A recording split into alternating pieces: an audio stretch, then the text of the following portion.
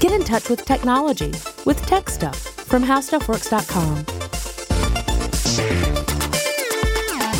Hey there and welcome to Tech Stuff. I'm your host, Jonathan Strickland. I'm an executive producer with How Stuff Works and iHeartRadio, and I love all things tech.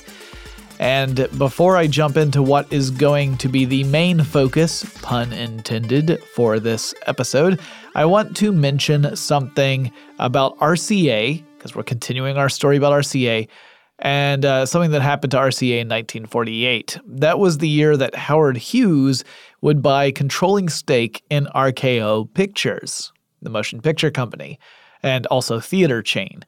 RCA had purchased a theater chain and created RKO specifically in order to get a foothold with its optical on-film sound system. So if you listen to the earlier episodes of RCA, you remember they went so far as to create an entirely new film company in order to establish this technology. Well, that being done, now in 1948, they no longer saw it necessary to keep this motion picture company around and sold off the controlling interest to Howard Hughes, someone that I should probably do a full episode about in the future, but that is one complicated cat right there. Anyway, in 1949, David Sarnoff, the man who was the general manager and then the president of RCA, would then become the chairman of the board of RCA. He also remained on as president of the company, so he had unprecedented control of RCA. And Sarnoff, you may remember, had a bit of a reputation of being something of a control freak, someone who really wanted the company he worked for to excel, and he greatly resented anyone who appeared to stand in the way of that. Well, in the previous episode, the most recent one, I talked about how RCA was a pioneer in consumer electronic televisions, and how the U.S. government forced RCA to spin off one of its two NBC radio and television networks, which would become ABC. Also remember, CBS, the third of the big three networks in the United States, actually grew out of a talent agent's failed attempts to get his clients booked on NBC radio shows. So we are now in an era in which we have three broadcast giants, NBC, ABC, and CBS. And NBC and ABC both came from the same company. CBS came out because no one at NBC would hire this guy's talent, interestingly. So television is slowly starting to pick up, and as I mentioned at the end of the last episode, RCA would push a new innovation in the early 1950s, which was color television. But RCA wasn't the only company working on color TV. CBS was also very much in the game. Both companies had been experimenting with color TV strategies since the 1940s, and it was a CBS engineer who seemed to win, at least at first. Now, I want to chat about this for a moment as well, because the system that this guy made was truly amazing, and it was dependent upon a peculiarity of human biology. We have what some people refer to as the persistence of vision. This is the same thing that makes animation work for us. Animation or film, if you're looking at a real film, like something that's actually posted to photographic film, is just a series of still images. If we play those still images back at a fast enough speed, we perceive what appears to be movement, even though if you were to slow it down enough, you'd see it's just a series of still images. There's no actual movement happening. The human eye and brain can process about 10 to 12 separate images per second, and can retain an image for about a 15th of a second. So, if you have an image, and you replace it with a new image faster than 1/15th of a second, you can create the illusion of continuity, of movement from one image to the next. Now, a common term for this is the persistence of vision. And again, a lot of the different illusions depend upon this. It's this limitation of our faculties. And a guy named Peter Carl Goldmark, who was a Hungarian-born engineer who immigrated to America and then would work for CBS, would rely upon this peculiarity to create an early form of color television. And his system was an electromechanical system. Inside the television was a color wheel, with red, green, and blue sections on it. And both the camera, the television camera, and the receiver or TV set had a color wheel. The wheel's positions and rotation would match precisely, and the wheels would spin at an incredible 1,440 times per minute. That was the speed of rotation. So the light coming into the camera would pass through this color wheel, which would kind of act like a filter. So remember earlier when I mentioned in the previous episode that an electron beam would make 60 passes over a screen in a second, but it would only hit the odd lines on one pass and the even lines on the next pass. Those individual passes are called fields. So if you hit all the odd lines, that's one field. All the even lines, that's a second field. Two fields make up a video frame because then you have all the lines. Then you have all the lines that make up the entire picture. So that's a video frame. Now that standard wouldn't work for the color images in Goldmark's system because there would be noticeable flicker from the different colors if you were only doing this at 60, really 30 frames a second. It would actually end up being closer to 20 because you have to divide it by 3, one for each color. Instead, Goldmark would increase the field rate to 144 fields per second instead of 30. Each color would get scanned twice in a second, and the number of frames or complete images shown on screen would drop down to 24 frames per second instead of 30 frames per second. Goldmark decreased the resolution of the image from 525 lines to 405 lines, which means you're making the picture smaller. And the reason he did this was because otherwise he would need a lot more bandwidth per channel to send that much information to a receiver. Anyway, because of that persistence of vision, these colors, while they're technically changing very, very quickly, our eyes and our brains can't keep up with that. They can't distinguish how those colors are changing so fast from red, green, and blue. So we perceive a mixture of those colors. And thus, with a combination of electronic and mechanical elements, Goldmark's approach allowed for color TV. And it gets way more technical and psychological, really, to describe exactly how this works so that you represent all the different colors, but this is the basics of how the system worked.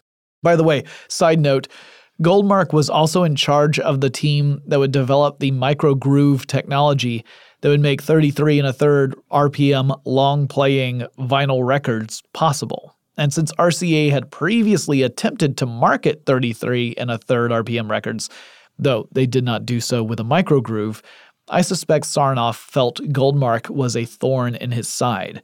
After all, Goldmark had created a new standard for color TV and a new standard for records. And Sarnoff wasn't really happy when other people took the lead or other companies took the lead. RCA had its own version of this same sort of mechanical color television approach. They had developed theirs independently of Goldmark, but the CBS version provided a better picture. And so in 1950, the FCC made the CBS approach the standard for color televisions. Now, temporarily.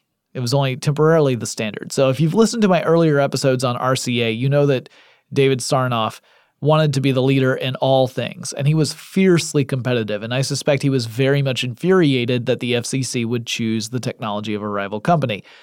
Actually, I don't have to suspect. He absolutely was, because Sarnoff led a crusade against CBS and the FCC.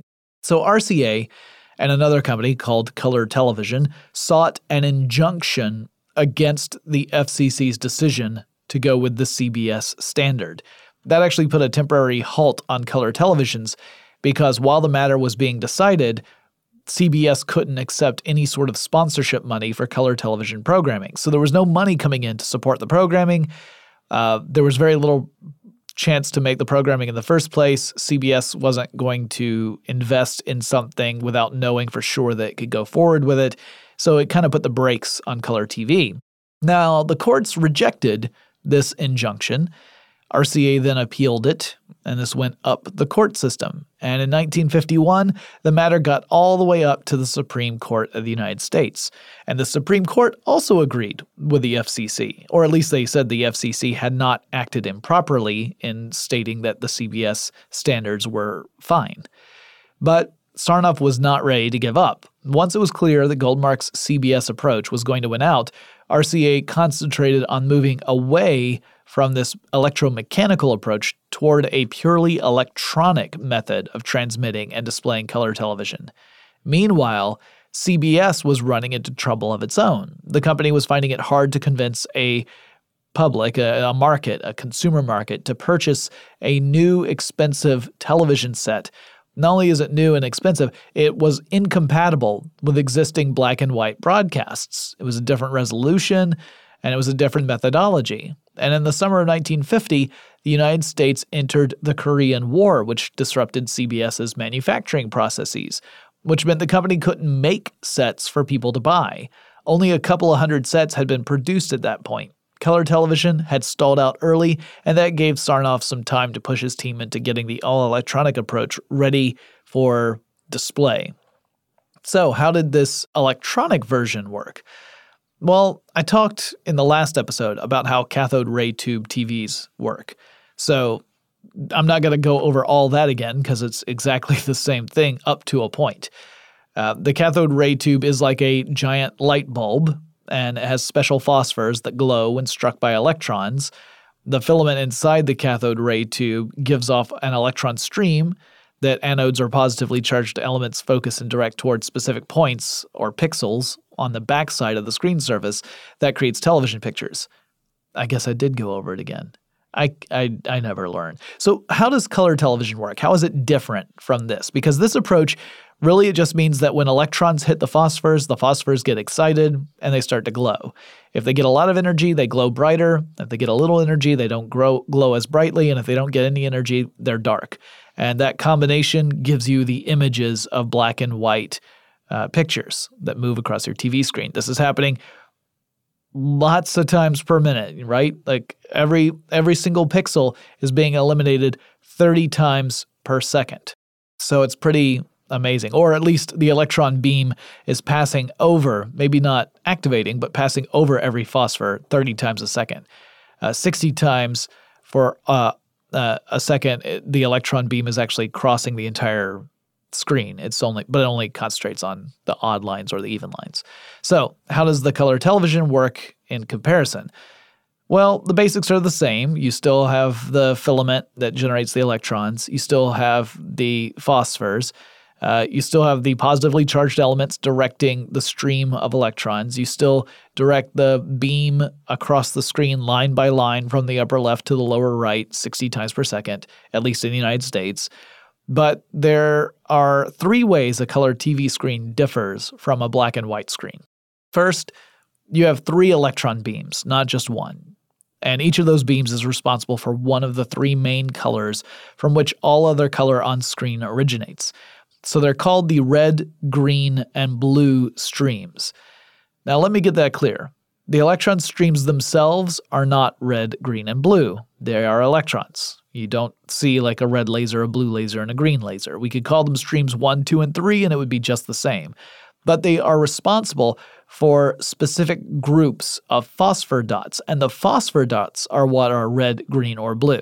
So one stream will only activate the green dots, one will only activate the red dots, and one will only activate the blue dots. So if you have a black and white screen, you have that whole sheet of phosphor, that substance that gives off light when electrons excite it to a higher energy state. With a CRT color TV set, you have 3 different kinds of phosphors that correspond with those colors I mentioned earlier, red, green, and blue. Now I'll explain how this works in greater detail in just a moment, but first, let's take a quick break to thank our sponsor.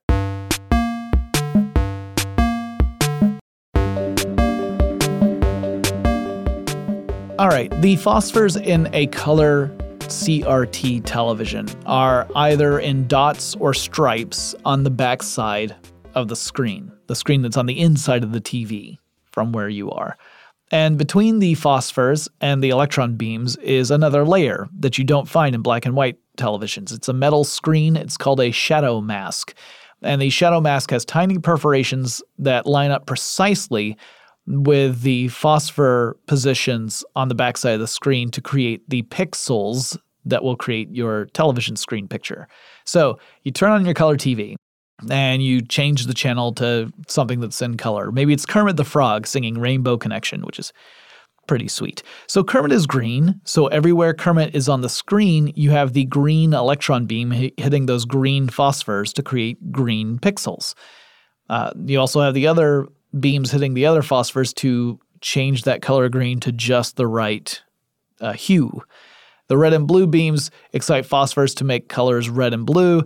So how do you get all the other colors? Well, it's by that combination that I was just talking about. Combining the phosphors and combining them at different intensities creates all the different colors.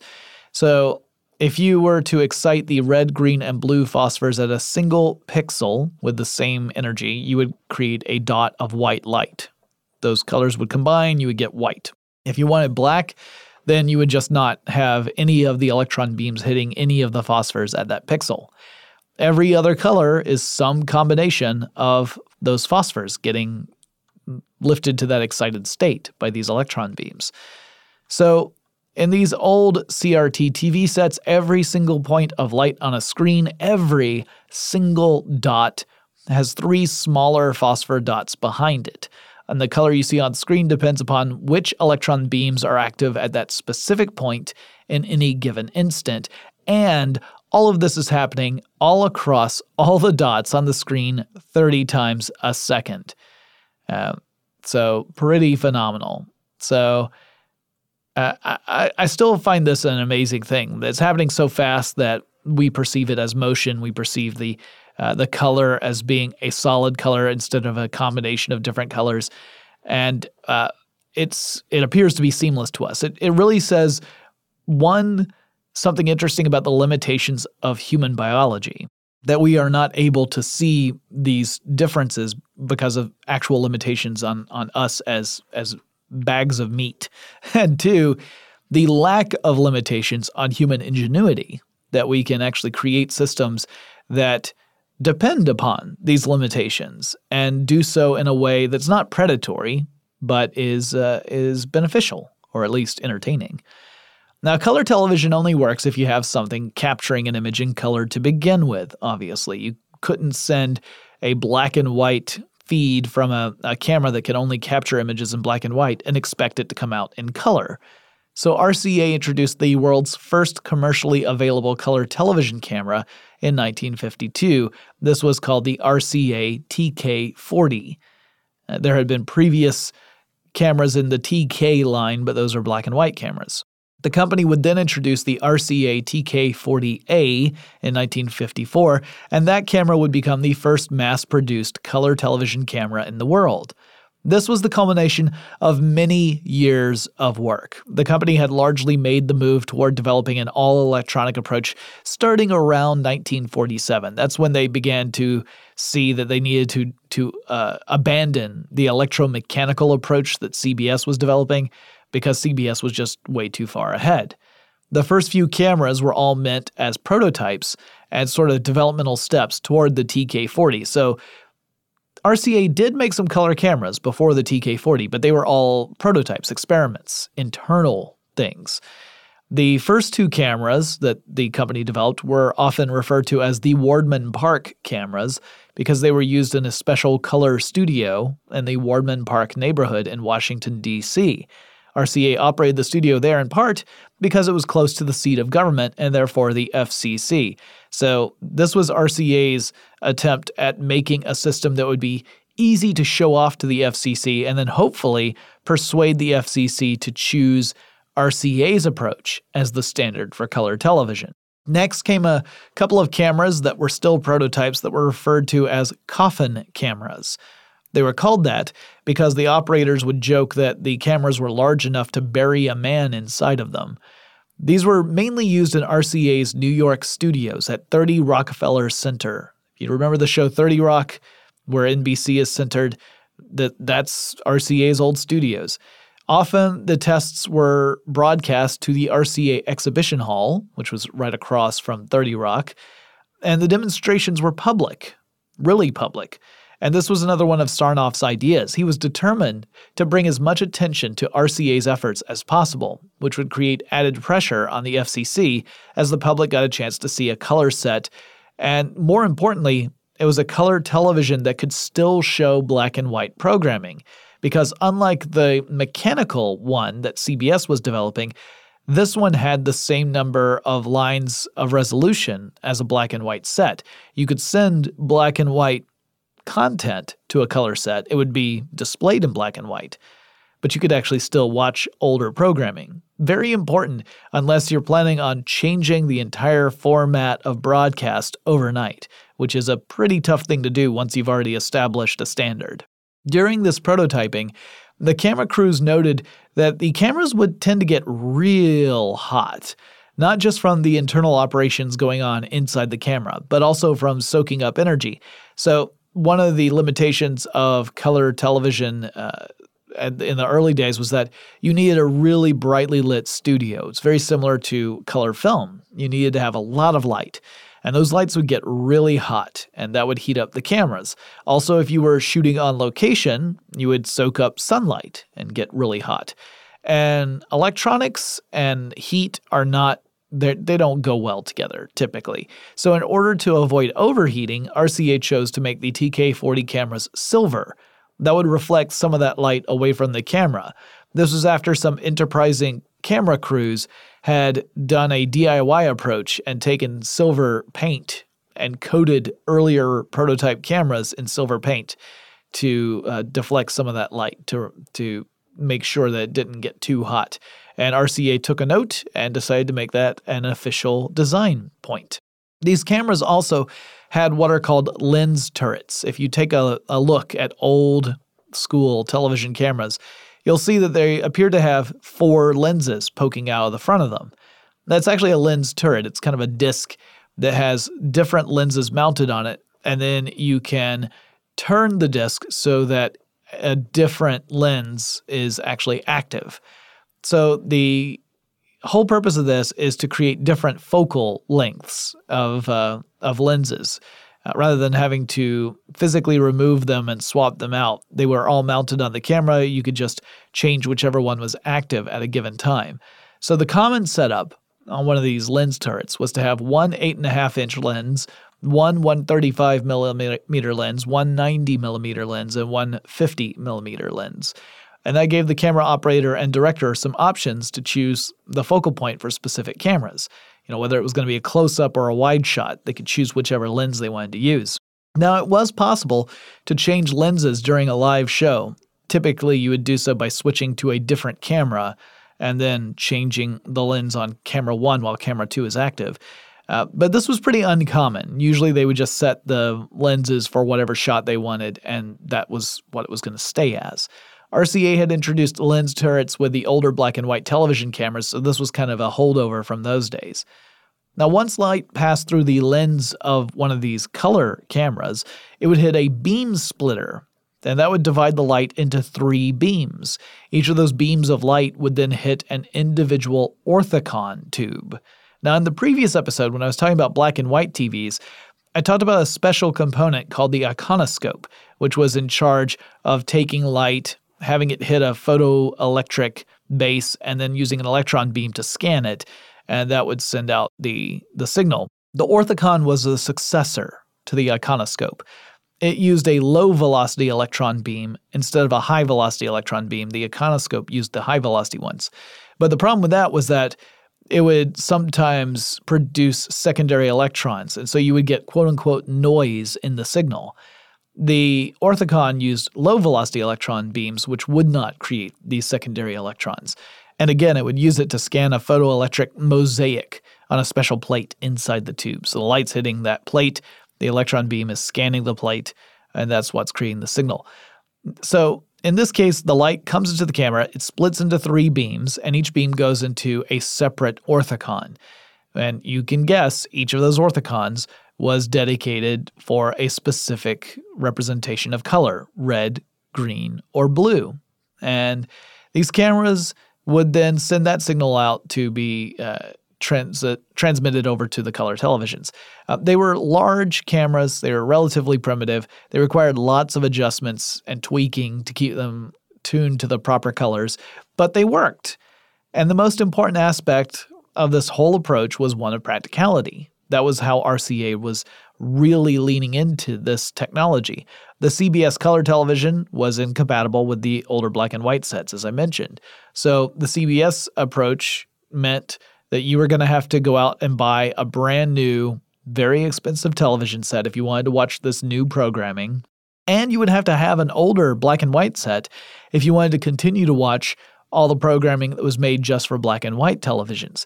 So it was not a very attractive technology to consumers. It wasn't backwards compatible, as we would say in the video game console age. So this was not something a lot of people were excited about. The RCA approach was different. It would allow people with monochromatic televisions to still view color broadcasts. They just wouldn't be in color. You could tune into a color program on a black and white set. You would just get the black and white representation of that. CBS found itself stuck. There was a manufacturing issue with building out TV sets, especially during the Korean War. There was a programming issue of creating material for those sets.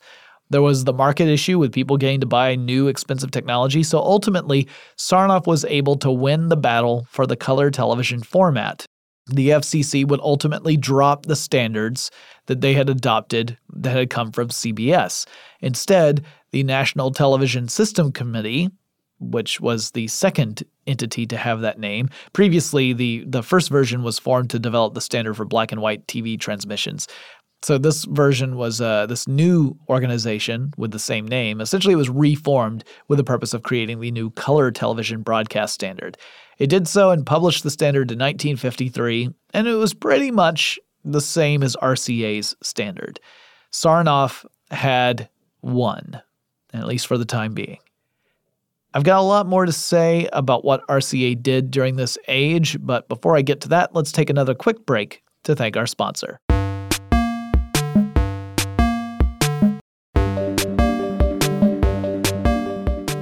RCA begins to manufacture color television sets. Now they've set the standard, now they're going to make the actual products. Originally, the early sets had either 15-inch or 19-inch screens. But by 1955, all RCA sets were 21 inches in screen size, and you measure that on the diagonal. Other companies would continue to manufacture the smaller screen sets, but RCA focused on 21 as the standard. Now, interestingly, RCA was not the first manufacturer to offer a consumer color television set that was running on what was effectively RCA's color television transmission standards. Westinghouse would introduce a color television ahead of RCA in 1954.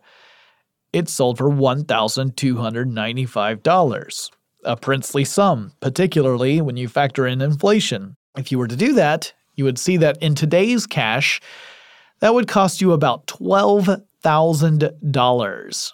RCA would follow this up in less than a month with its own first television set, color television set, called the CT100. That one had a price tag of $1,000, so about $10,000 in today's cash. Pretty expensive to watch some color TV. Now, it may come as a little surprise that not many people picked up a new CT100 at that price tag. RCA pursued some pretty enthusiastic marketing strategies. In other words, they held a very expensive advertising campaign trying to get interest up, but at that price, it just wasn't going to happen.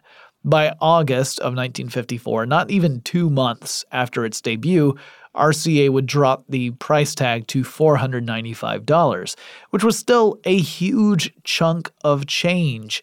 But at that price, RCA was actually losing money on every sale because the sets were so expensive to make. Even so, if the company had failed to sell its sets, that would have cost RCA even more money in the long run. So this was a way to get early adopters on board and pave the way for future, less expensive televisions. Color television wouldn't really pick up steam in the consumer marketplace until the 1960s. That's when the quality really improved, the price dropped, and there was more programming available to watch as well. Shows like Disney's Wonderful World of Color, which debuted in 1961, helped a lot. But color television sales wouldn't overtake black and white TV sales until 1970.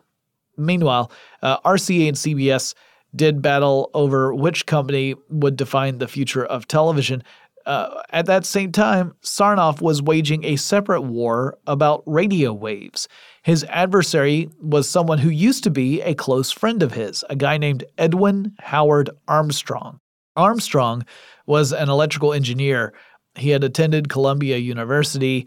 Brilliant guy, apparently one of those people who really was only interested in studying anything that directly appealed to him and had no interest whatsoever in any other subjects. Armstrong had already achieved a great deal by the late 1920s, but we're concerned specifically with his work in FM radio. FM stands for frequency modulation, as opposed to AM radio, which stands for amplitude modulation. In both cases, we're talking about changing a radio wave in some way to transmit information. So it's all about varying something, some aspect of the radio wave. And with AM, or amplitude modulation, it's all in the name. It's all about the amplitude, the strength of a radio signal. By varying that, modulating the strength of the signal, you can encode audio onto a radio wave. And you have a receiver, and it has a device to decode that modulation, essentially to reverse this process, so that whatever information was laid on top of that radio wave can then be played back. You can convert it into an audio signal, an electrical signal really, that represents an audio signal, send that to an amplifier, and then on to speakers.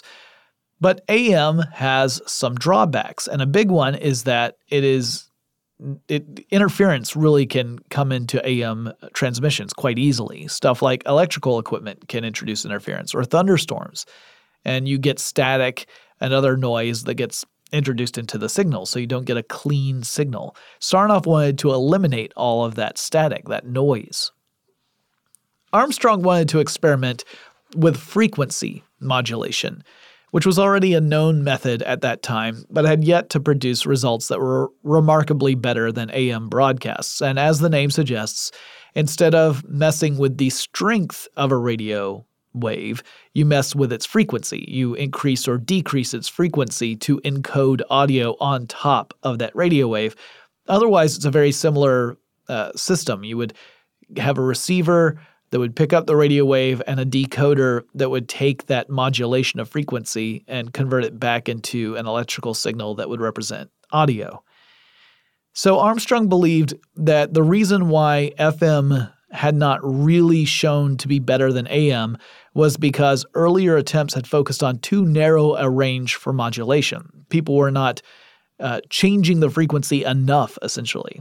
So Armstrong began to experiment with wideband FM. He filed and received 5 patents for his approach, and he had an agreement with RCA that said the company was going to have the right of first refusal on any patents that Armstrong was able to secure while working in FM. He demonstrated his system to RCA. RCA would actually test it out fairly extensively in the mid-1930s, and it was pretty clear that the system was superior to AM for the purposes of radio broadcasts within a given region. AM signals could be picked up further away than FM in most cases. But RCA was so focused on developing television that relatively little attention was given to the FM developments, and ultimately Armstrong wasn't presented with any sort of deal for his work. A short while later, Armstrong brought his ideas to some other companies. RCA wasn't doing anything with them, and his intent was partnering with those other companies and licensing his patents in order to start changing radio stations over from AM to FM, which would actually require lots of work. It would require not just a format switch, but new equipment. FM and AM transmitters and receivers are not compatible. You can have both in the same radio set. If you have a receiver, it may have an FM receiver and an AM receiver, but they are two separate receivers. They're not. It's not a compatible technology.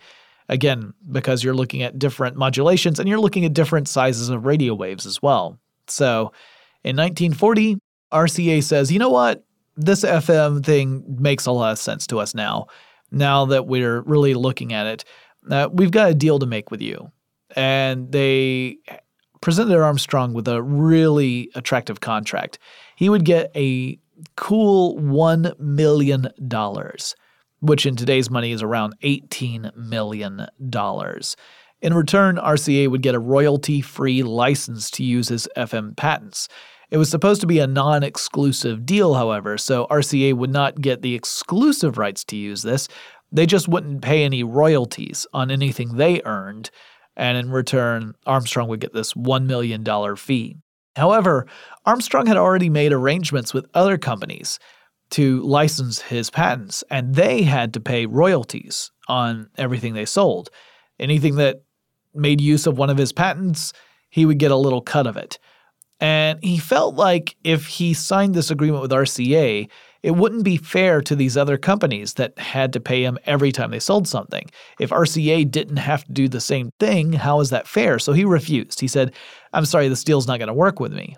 And that ticked off Sarnoff to no end. So Sarnoff directs his engineers to work on FM tech of their own. Rather than license Armstrong's work and give him royalties, he says, forget it. Let's just make our own FM tech. And the company starts to develop systems that they claim do not infringe upon Armstrong's patents. RCA then took another step because Sarnoff isn't pleased with just trying to sidestep Armstrong. He wants to punish Armstrong. And the company begins to encourage other companies to not license Armstrong's patents. In other words, cutting off Armstrong's source of revenue. Because Armstrong's not making radios himself, he's licensing his designs to other companies. And now RCA is saying, oh, don't do that. We've come up with our own FM transmission stuff. Don't bother paying him for this stuff. So Armstrong goes and sues RCA and NBC, and he's pretty confident he's going to win right off the bat. But the legal proceedings lasted much longer than he anticipated, and the expense drained his personal finances. By 1950, some of his patents had actually expired, so he couldn't even really leverage those anymore, and the lawsuits were continuing. Meanwhile, his mental health was deteriorating. He felt strongly that he was being cheated out of his money and the credit for his work. And what's worse, this mirrored something that had happened to Armstrong earlier in his life. He had worked on an invention that he felt he was responsible for, but ultimately the credit went to a different engineer. So he felt like this was happening all over again. In the winter of 1954, after having driven away his own wife, he actually hit her during an argument, and she had left him to leave and live with her sister. Armstrong decided to end his own life. He jumped out of the window of his 13th floor apartment and landed on a balcony 10 stories below and died. He had a suicide note in his pocket that expressed his deep regret for hitting his wife and for his actions. And Sarnoff would shrug off any responsibility he might have played in Armstrong's deterioration. He said, "I didn't kill Armstrong." Now, Armstrong's wife, Marion, took over the case on behalf of her deceased husband, and she pursued it with determination. At the end of 1954, RCA and Marion Armstrong reached a settlement. The amount was said to be around $1 million, which was the fee RCA had proposed to Armstrong in return for the royalty-free use of the patents. It's a pretty tragic story. Now, before I sign off, I should also mention that at the same time, RCA was working on technology that was not meant for your average consumer. I've been focusing on the consumer tech because that's the stuff most of us are familiar with, the things we come in contact with, radios, televisions, that kind of thing. But the company had become an important partner with the U.S. military during World War II. They had developed a lot of components that were used in radar systems. But that relationship with the military continued after World War II was over. In the late 1940s, RCA developed a system called Typhoon to help the Navy test missile designs. Typhoon was a guided missile simulator. So the idea was that it would let Navy engineers test out different ideas, different designs under different test conditions, all in a computer-simulated environment, which meant they didn't have to go out and actually build rockets and then seek out those conditions and test them for real, that gets really expensive. It's a logistic nightmare. This way, they could do it in a simulated environment and test out these different ideas before ever committing to a specific design. Typhoon debuted in Princeton at RCA's R&D facility. It had more than 4,000 electron tubes, and it took up 53 computer racks. The room it was in had to be air-conditioned to keep everything at the right operating temperature. It was not common to find air conditioning in a lot of Princeton buildings at that time before this. So RCA also developed electron microscopes and the television microscope during these years, but I don't really have enough time in today's episode to go into detail on those. We'll pick up with a little bit of that in the next episode, but we're really going to try and focus on wrapping up RCA's history, at least up to present day, in our next episode. So we're going to skip over a lot of stuff to hit the highlights. Anyway, RCA's work also branched out beyond electronics. I think this is something worth commenting on. The company developed reading aids for people with impaired vision, and they also came up with a new way of producing penicillin, which seems kind of crazy, but no, it's absolutely true. RCA was producing penicillin. They used radio frequency heating during the process. So one of the stages of penicillin production requires you to remove water from penicillin shortly after you've separated penicillin out from the solution you develop it in.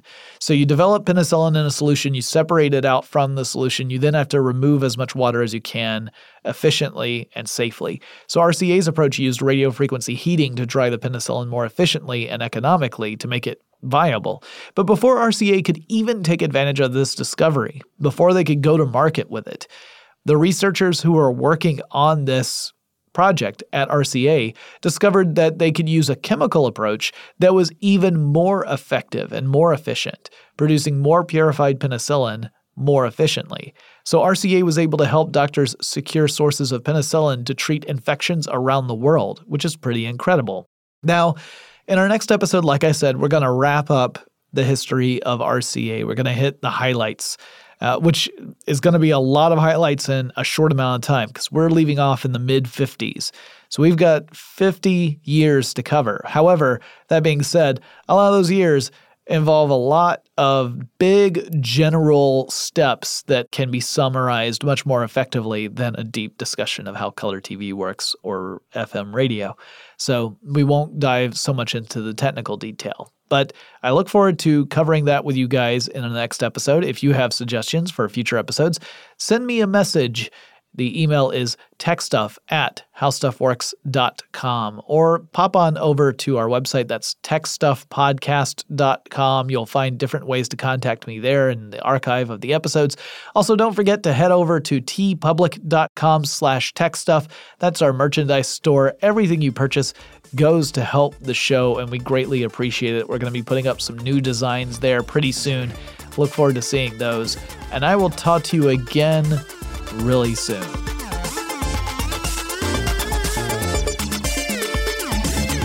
For more on this and thousands of other topics, visit howstuffworks.com.